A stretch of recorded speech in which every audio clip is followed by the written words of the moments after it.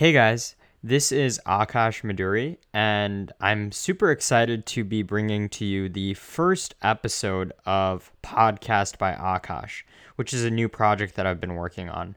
And this episode and future episodes will be uploaded both to YouTube and Spotify. So whichever platform you prefer, just keep listening on them. You'll be able to get any future episodes there as well. And in this first episode, I'm speaking to a friend of mine, JJ Ling, about beauty in chess, concepts of subjectivity and objectivity, and how this extends not just only to the chessboard, but also outside the chessboard in life in general. I really enjoyed this conversation, and I'm sure you will as well. So without further ado, here is episode 1. Hey guys, I am with my buddy JJ Ling. JJ is a chess expert, also a great instructor of chess, and in addition, he is a PhD candidate in philosophy at Stanford. Thank you so much for joining, JJ. Thank you for having me. I'm super excited for this topic. Yeah, so just to kind of kick off the topic on what we're going to be discussing.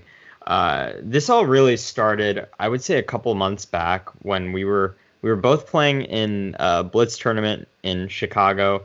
I think we might have had a beer or two during lunch, just to lubricate the creativity. And we were talking about the just chess beauty, subjectivity versus objectivity. And I mean, I thought that this would be a great conversation to start off the podcast. And let me just ask you the question to kick it off. What do you think? Why is this important? I mean, what does this all matter? I know people typically think of chess as this like scientific and calculative game, but for you, what is beauty in chess? Yeah. So I hear two questions that I want to answer both of. One is, what is beauty in chess? And one is, why is this important? I might be able to tell you what's beautiful without telling you why it's important. So I think that what makes this topic so interesting is that a lot of us, when we think of beauty, we might think of things that we also think of as subjective, as matters of taste, that what somebody finds like good art might just be their taste. Some people have weird tastes, some people don't. So when people think about beauty, they often think of the subjective realm of matters of taste, of what your tastes are and my tastes are might be different. In contrast, when we think of the objective, we think of matters of fact, that things are just right or wrong. So I think that beauty in chess is such an interesting area because so many chess players, amateurs and grandmasters alike, will talk about certain moves, studies, plans, combinations as beautiful. But there is this objective component. Do they work or not? Does the computer tell you that you're slightly better or much better? They can even put a numerical evaluation that typically seems right. So it's something where the subjective and the objective really come together. And not every computer good move strikes us as beautiful. So how is it that you can have these objective considerations and these aesthetic considerations of beauty? That's, I think, the topic that I find interesting. And I think what's important about it is that it suggests that beauty need not be subjective. Mm-hmm. Yeah, and just to quickly piggyback off of that, I know you and I were discussing this earlier before we got on this call. Just being able to distill, okay, what are those elements that comprise of beauty and aesthetics in chess? And there's this book that I recently found. It's called Secrets of Spectacular Chess by Jonathan Levitt and David Friedgood, where they break down 4 elements of chess aesthetics, I would say. Number 1 is paradox. So, for example, material imbalances, maybe giving up a queen just to achieve an objective, or maybe even giving up a queen for a pawn. That is somewhat paradoxical when we're taught that the queen is worth 9 points and a pawn is worth 1. Right. geometry, just the physical formation and alignment of pieces, how those constellations show up on the chessboard, and what they mean to us from a visual perspective, which maybe engines really don't have an appreciation for this because they don't see the board the way we do. I don't know, that could be another discussion in and of itself. But the other 2 points, depth, just how far in advance the move's purpose is made clear, and flow, the absence of many confusing variations. So this idea that you alluded to about being able to break down the subjective into the objective, maybe that's kind of the appeal for a lot of chess players.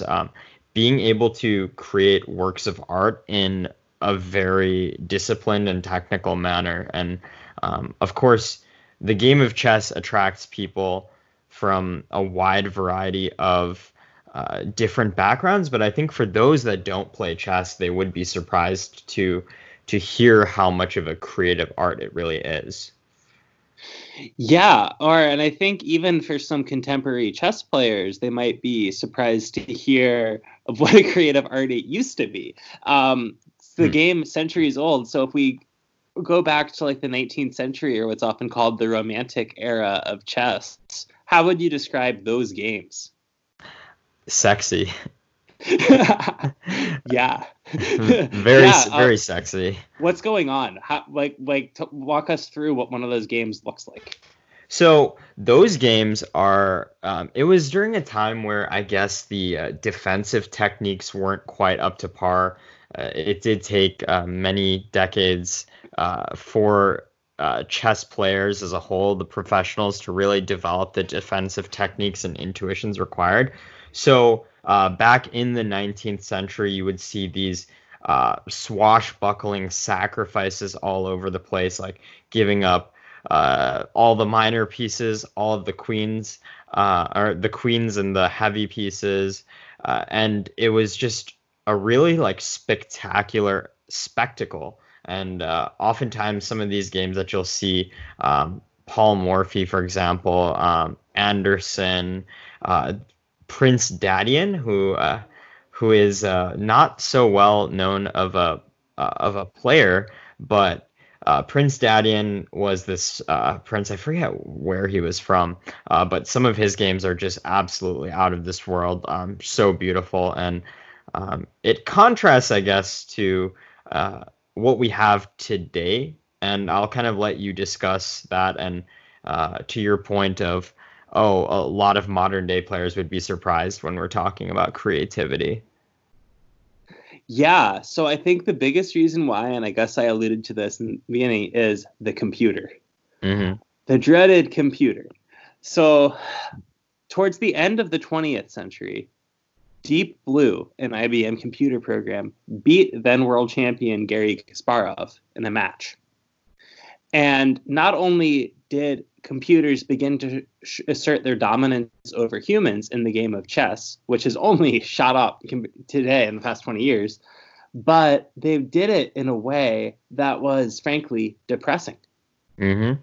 The way that they were playing was this it was algorithmic. It was finding very long, concrete, and sometimes very counterintuitive answers to any question or problem or threat that were posed by humans. A lot of these were very surprising moves that didn't follow any sense of like logic that we had at the time or any sort of theory or understanding of the game.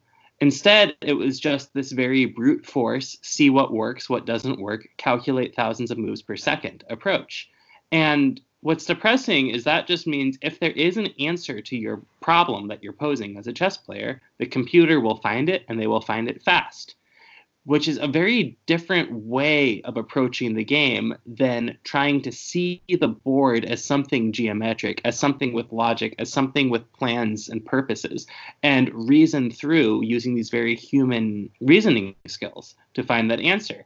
And just knowing that if there's a flaw in your system of thinking, the computer will find it, kind of takes a lot of the fun out of chess for lots of people. Hmm. Yeah, and I think the way that the game has evolved from a human perspective with the emergence of engines like I guess Deep Blue was the first one, but like Fritz, Houdini, Stockfish, all of these household engine names.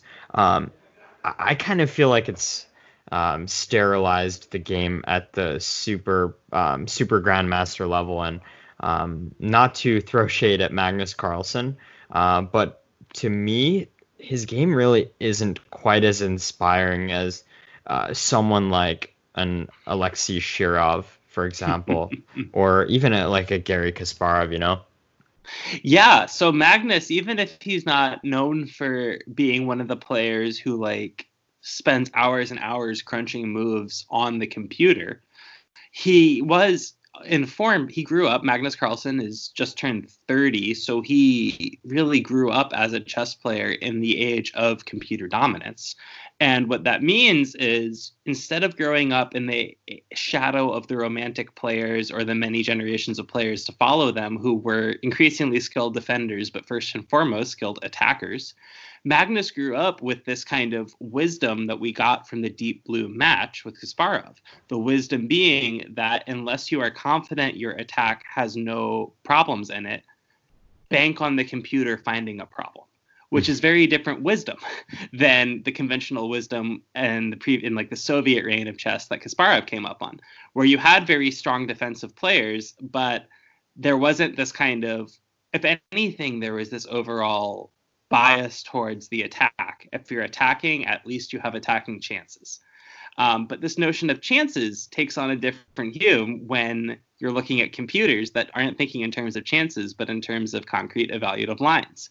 Part of what made Magnus such an impressive player during his rise to the World Chess Championship was that he is a skilled defensive player, but also a very stubborn player who was very happy eschewing complicated variations, eschewing games that were unclear where he might have chances, and instead holding on to the slightest edge in a bare bones position for 7 hours and grinding you down with a really strong level of willpower and ability to come up with problems to pose you in the end game.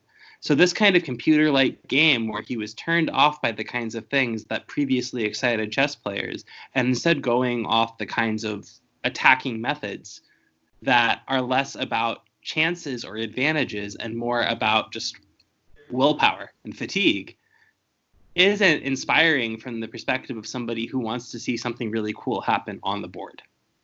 Mm-hmm. Right.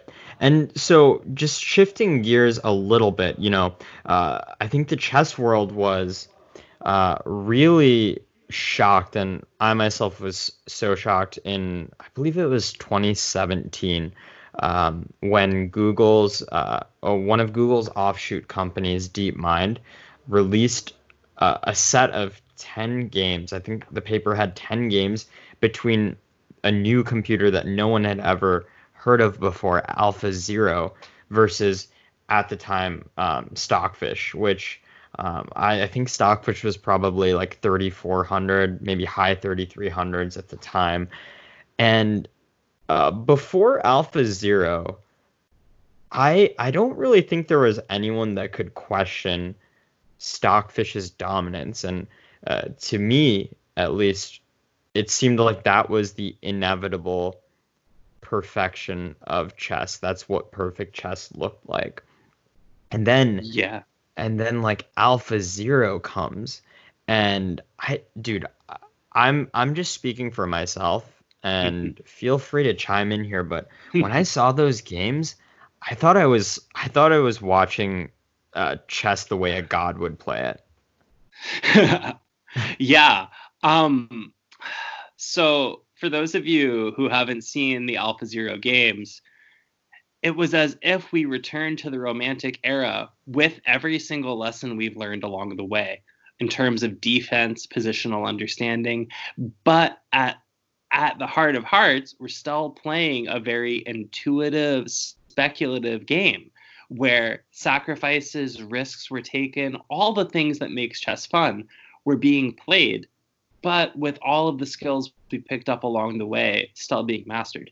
And so I think what really needs to be stressed with AlphaZero for those people who haven't really followed the rise of chess computers is that it's not just that AlphaZero is better than Stockfish, because there have been computer programs better than previous computer programs every few years, going back to Deep Blue.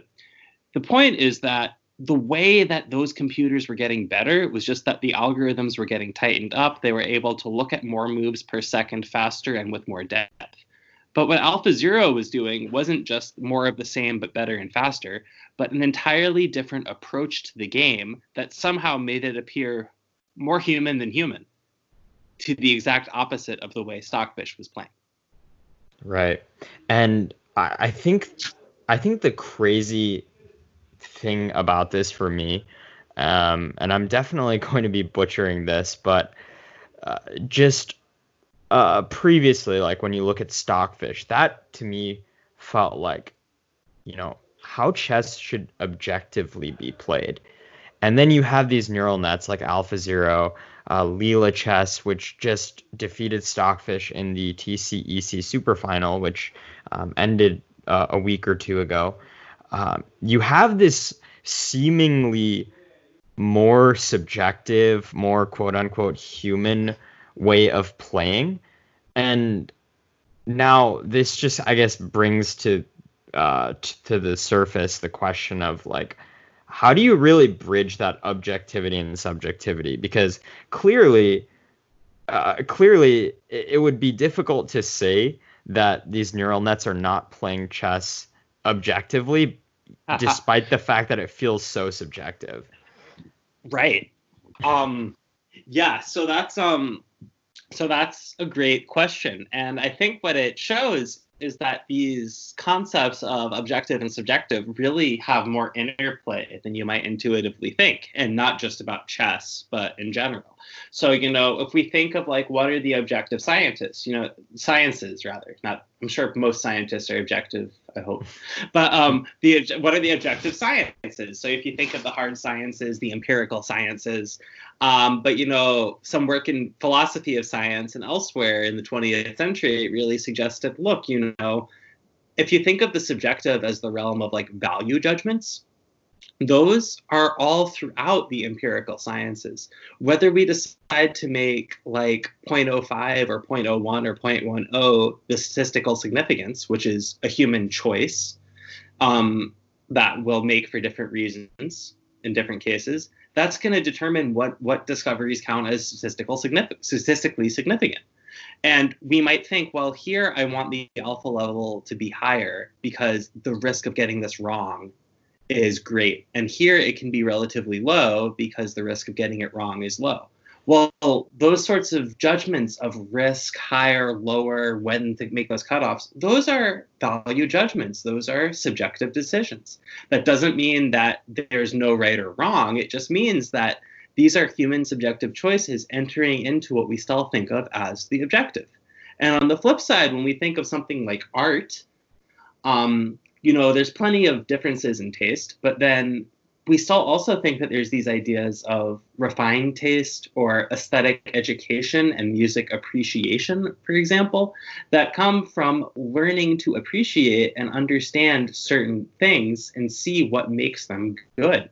And what we're doing there is we're bringing people up to appreciate the good. And it doesn't mean that, there isn't a lot of subjective stuff going on into determining what we decide good art is or good art isn't. Like, look at the history of the art world being dominated by men, as it also happened to be men that were in control of determining what the good art was. It's super subjective, but there's this idea that like, we're not just telling you what taste you should have, but giving you objective things to appreciate about the art to develop your taste. So the subjective objective clash seems to have been going on for a long time in a lot of areas. Mm-hmm. And I guess like comparing chess to art, for me, where the analogy gets a little bit blurry is in the fact that, okay, when you're playing chess, the objective is checkmate, and that is very clear cut. If you're listening to music, for example, what exactly is the objective there? And then maybe does that mean that assigning these value judgments gets a little bit fuzzier when that objective isn't so clear cut? Yeah, so this sounds like a distinction that goes back to Aristotle, if not Plato. All the ancient Greeks are the same to me. Sorry to my ancient philosopher friends. This notion of techne, which I think the Greeks used to like the developing of art and skill. But now we might think that there's difference between the artist and the craftsmaker, and like trying to articulate what that difference was an interesting problem. So you might think that when the objective is clear, that what you're doing is something more like developing a craft. That like what makes the sculptor different than the person who makes bowls for eating? Well, one has a very clear objective. If the bowl it can successfully be eaten out of, that's a good bowl. If it can't, you've made a mistake. But for art, when there's not really clear what that objective is. So I think that, so seeing the ways in which like the honing of chess might be more like a craft, where we can definitely appreciate the incredibly beautiful bowls, but at the end of the day, whether or not it's a good bowl can be evaluated by whether or not we can eat out of it. And art, I'm not really sure what that objective fundamental evaluation is. Mm-hmm. And I always bring these conversations back to chess because I feel like chess is such a great petri dish for life in so many ways. When you don't really know, okay, so just taking a step back, chess, like on the macro level, yes, the objective is to deliver checkmate. But just imagine yourself, sitting at the board in like a long tournament. You've got like an hour on your clock, your opponent does, and you're really wrapped up in this super, super complicated middle game. I guess you can sort of picture like a dark forest, for example. And when you're walking through that dark forest, when you're navigating that middle game, yes, you have to get out of the forest. And that goes to the ultimate objective of checkmate. But you don't really know what to do. Like, what are those micro level goals that are going to get you there? And maybe the navigation of that dark forest is really where some of the subjectivity can be brought back in, because you can't calculate your way through the dark forest. Yeah, exactly. So, if there is a pattern that emerges on the board where you realize I play this forcing move. So a move, let's say it's a check, and now you only have two ways to get out of check. And then either of those two ways, I play another move and it's a check, and you have zero ways to get out of check, so it's checkmate. Then that's a nice example of a calculation. I didn't really have to grasp anything beyond if I do this, then they do this or that, and whether they do this or that, I'll do this, and it's over. That's sort of what we mean by calculation. And computers can do what I just described thousands of times per second. But we can't do that thousands of times per second. So if there's no very concrete end to that, we have to do something else. And so how would you describe what you're doing when you're navigating through that dark forest?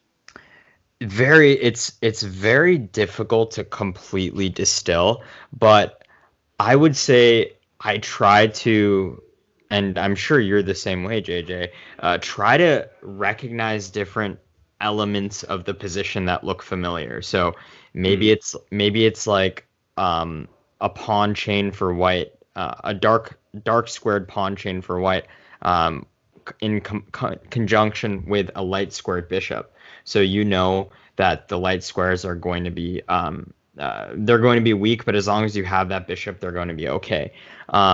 Being able to take those different positional elements and kind of piece them together is, I guess, it falls under that really intuitive category where you're not necessarily calculating everything. I mean, sure, you have to calculate just to make sure you're not blundering.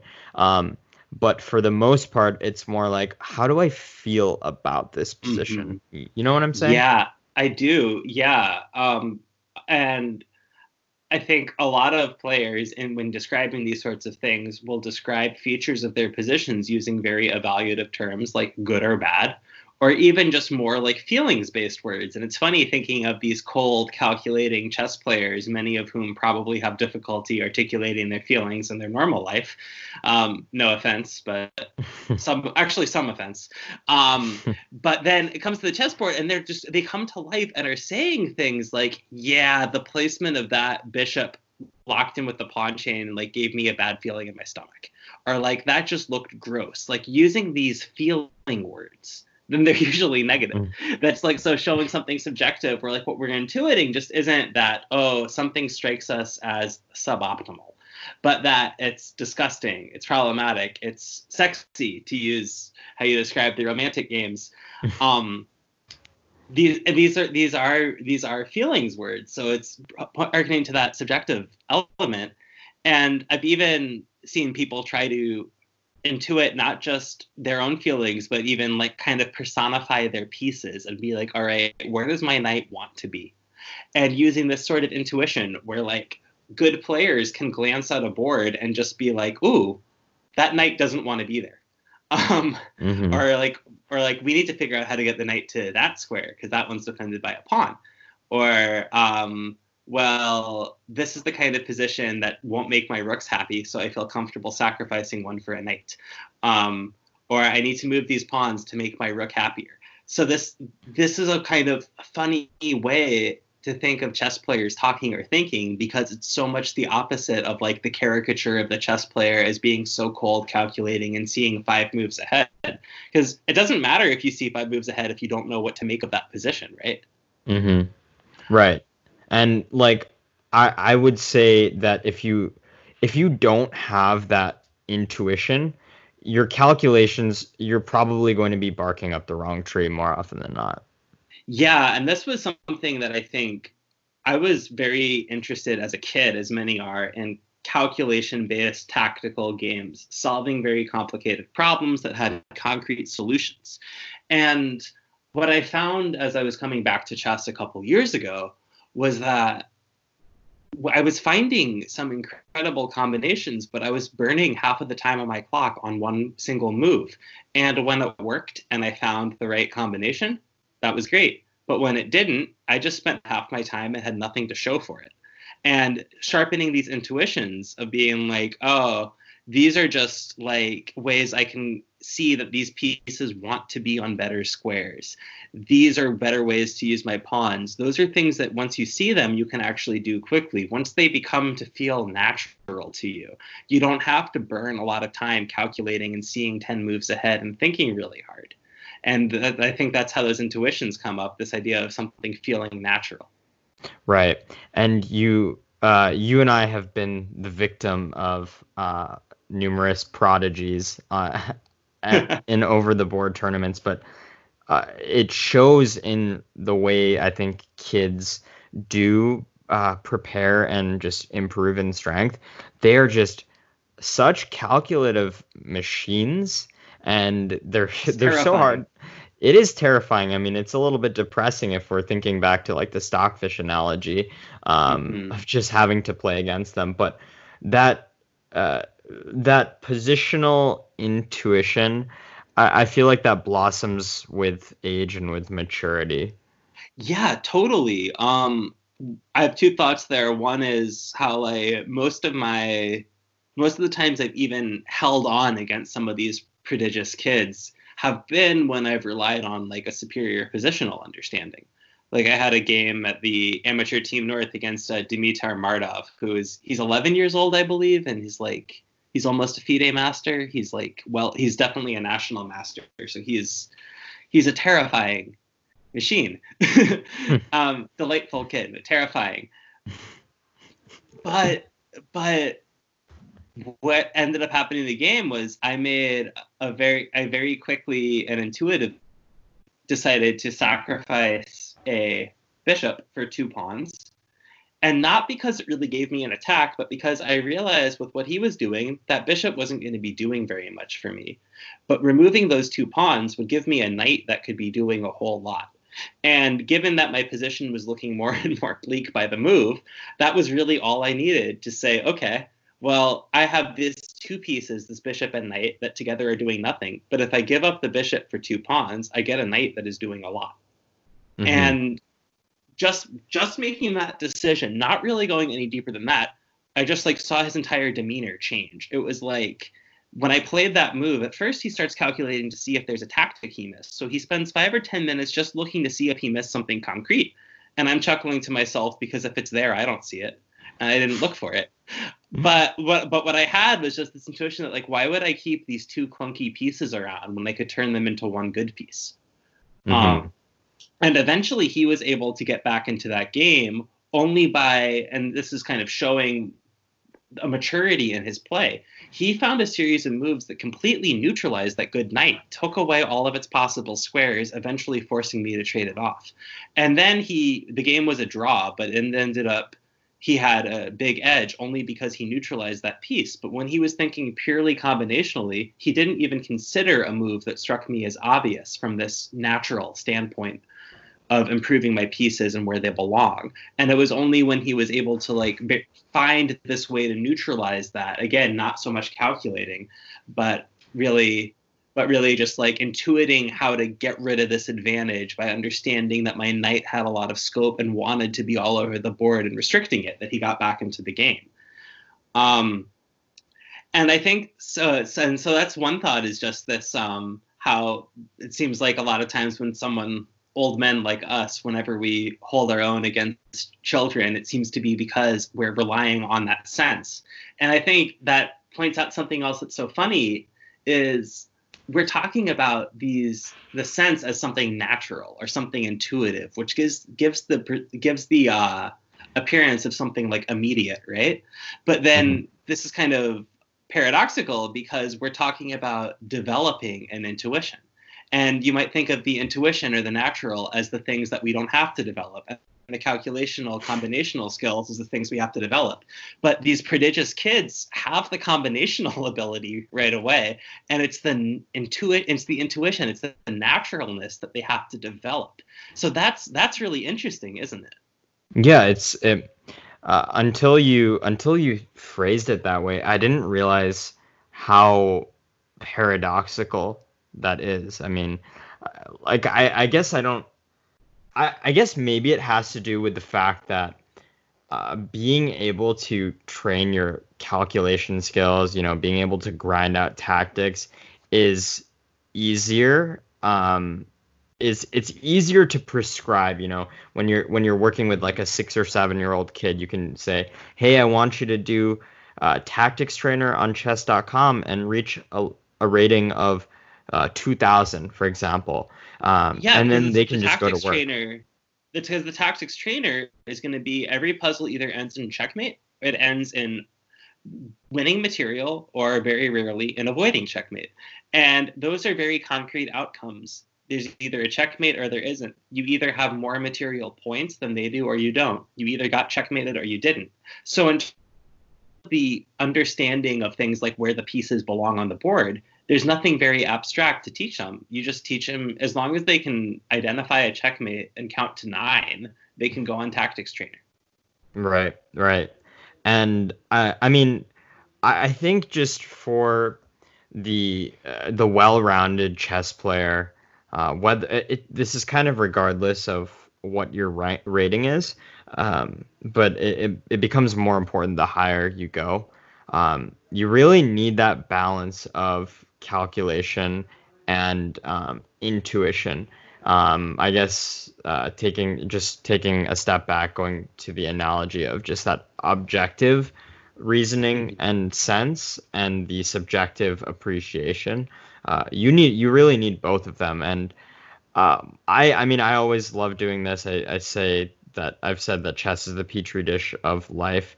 JJ, what would you say? Like, how do you take this information? Because it might seem sort of esoteric to the non-chess players out there, but like, how do you take this subjectivity versus objectivity discussion and try to apply it in your life?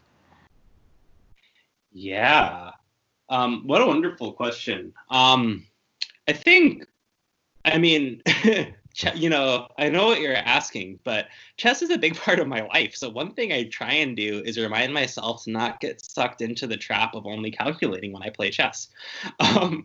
So I do want to say that just like reminding myself that like it's to just ask these questions, and if you don't calculate carefully and you miss something, the worst thing that happened is you lose a game of chess. I lose dozens of games of chess every single day.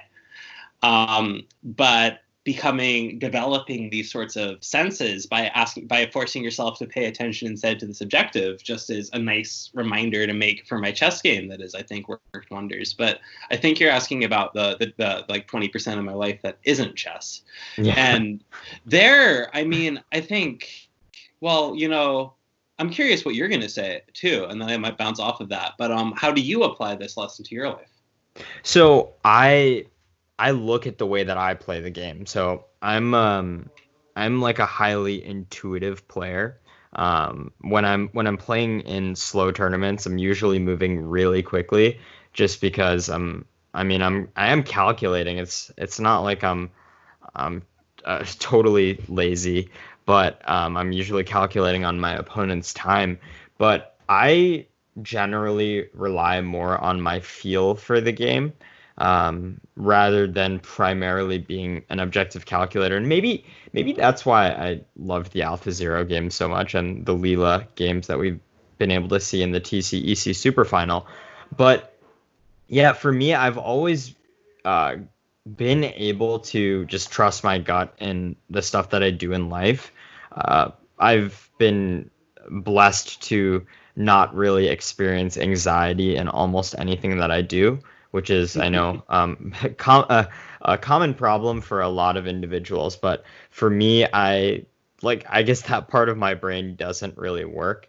And so I very rarely will experience anxiety. And that's because I guess, over time been able to reinforce this strategy I have in navigating life. Now, the dark side of that is, sometimes when I should care a little bit more about something, I don't, just because I've reinforced like, I'm gonna go with the flow and see what happens. And for me, this is definitely something I'm working on in my chess game and in life in general. Trying to just, take that step back and question, hey, do I really know what I'm doing here? Do I really should I be trusting myself so much here? And like everything, I think it requires a delicate balance. At my core, I am a very confident individual and I do trust my gut, but I think it does really benefit me both on and off the chessboard to question myself every once in a while, because when you don't question yourself, then you're kind of assuming that you already know everything. And when you can question yourself and, question ideas, that's when you really have an opportunity to learn and to grow. So that's kind of how I would think about it in terms of my life. I love that. We're such opposites. I really suffer with anxiety, and it's been like a lifelong struggle, and like from like everything from like, yeah, but I've been working on it, but it's definitely something, and I think it's something that reflects in both of us at the chessboard. Like, I've definitely seen you very calmly and confidently lose games of chess, and I've had people come up to me and say, I saw you like pacing during your game, head in hands, and assumed you were losing, and came over, and apparently you were just like calculating which variation to win. So like, yeah, so we're very different there. But I love what you say, and I love what you say about like recognizing that there's this difference between asking whether you should just be going with the flow or reflecting. That's different than doubting. That you don't have to be doubting yourself or like a non-confident person or something in order to be reflective. But I think something that I get from what we're talking about with chess is that how when we think of our gut or something that's natural or something that's just like intuitive or that comes effortlessly almost to us, what I get from this discussion and from reflecting on intuition and naturalness in chess is that this subjective feeling is itself something that oftentimes I think, not just in chess, really is the result of a lot of learning and training. Mm-hmm. And what that means is that just because it feels natural to us doesn't mean that it's just this mind independent fact, or that it's not worth questioning, not just in the sense of should I follow it, but questioning in the sense of where did this come from? Like, why do we have these intuitions we have about certain chess positions? Because we've studied a lot. Why do we sometimes have really bad intuitions about chess positions? Because both of us play way too much online blitz, and as such, like, corrupt our intuitions based off of certain things. So our intuitions can be caused by what we've studied, who's taught us what we've learned. They can also be corrupted by not by bad habits. And I think that that's kind of the case for our gut and a lot of things. So I think that I take from this that I should really, when something does feel natural to me, I want to reflect on like how it became natural, how it was naturalized almost, right? That you have that like, and it's the same with other sorts of subjective art, that like certain art is considered good, but we can give a sort of historical analysis of who decided that art was good for what reasons and why. And I'm not saying that means we should distrust our gut, but we should consider what's made it that way. And I think like this is something that's a lesson I've kind of taken to heart in like my own journey in terms of making sense of myself as like a male-bodied individual, or like identifying using male pronouns, and just like masculinity, because you know the phrase toxic masculinity gets tossed around a lot, or like we'll describe as like a lot of ways that people learn how to be a man or be masculine can be very aggressive, confrontational, to like very independent, refusing to ask others for help, lots of very entitled to others' time and attention, lots of problems, right? So like thinking about like how have I learned how to see myself as a man, and what parts of those do I want to hold on to and like really learn how to trust in myself, and which of those do I see that were like kind of cultivated in me by sources I don't really like aggressive Sure. coaches, porn, you name it. And so like, but all of it might feel natural to me, but I can see the sources of what makes it feel natural. And from there start to think about like, what do I want to hold on to? And I think a big part of that also is a social practice. Like chess players are constantly studying together, teaching each other, working together, in part to see flaws in their own natural seeming reasoning. And I think socially to think about, like as cis het white dude who has certain perceptions of like what it means to be a man, being able to talk to people who don't fit into those categories can like make me reflect on things that struck me as natural. They're not natural because I'm just realizing if they're not universal, then even if they appear very natural to me, they were still like caused by various processes that, if not worth rejecting in all cases, are at least worth reflecting on. And that's like a really strange, I think, to a lot of people, but to me, a very direct parallel to this notion of naturalness in chess. Sure. And just being able to identify those experiences, those individuals or whatever that really construct the core of your intuition in general. I've gotten a lot out of journaling, and forcing myself to be really reflective of my thoughts. Meditation too. Meditation, I always give this analogy to people because I don't have a better way of describing it. For those that wear glasses or wear contact lenses, when you don't wear your glasses or your contacts, you like vision's blurry, you can't really see shit. But then when you put them on, like all of a sudden the world is clear. I find, at least for myself, that when I'm meditating regularly, it's like I'm putting on my glasses for just like my overall perception, and that plays in not just at like a present level, like Mm-hmm. in the moment. It also plays in when I am really assessing, okay, this my friend snapped at me and I just got upset. Okay, why did I just get upset with that? Well, I guess I got upset because, he snapped at me last week too, and maybe that's becoming a pattern. Um, Being able to just dissect things, I think is very helpful, and I know for me, because I am just such a natural, like I naturally just go with the flow. Having that opportunity to critically reflect on the motivations for my actions and my thoughts has just been super like therapeutic for me in pretty much every way. Yeah, and I think just I love that. The only thing I want to add to that is like we can think of those motivations, but we can even go further and be like, okay, but like why? Like, what are even the causes for the motivations, right? Like, maybe I'm angry because my friend snapped at me and they snapped at me last week. But why am I, what caused me to be angry at that rather than like another emotion?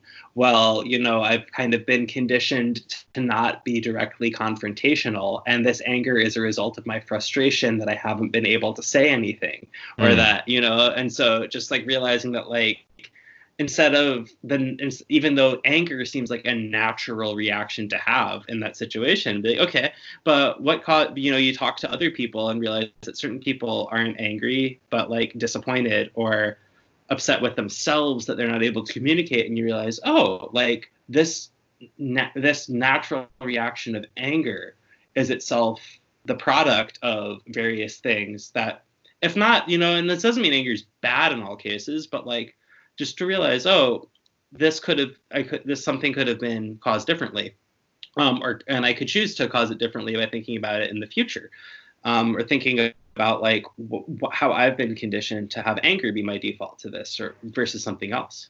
right. And, I think that the way you explain that is just such a poignant example for me. I mean, I would say neither of us really fit the typical image of a strong masculine figure as it's been kind of reinforced through just society and stereotypes in general. But Nope. I mean, I think that I really could not care less. I couldn't care less just because I think it's more important and just more fulfilling when you are kind of aware of what those biases are, whether or not internal or societal or both, and being able to just truly express yourself in an unfiltered manner.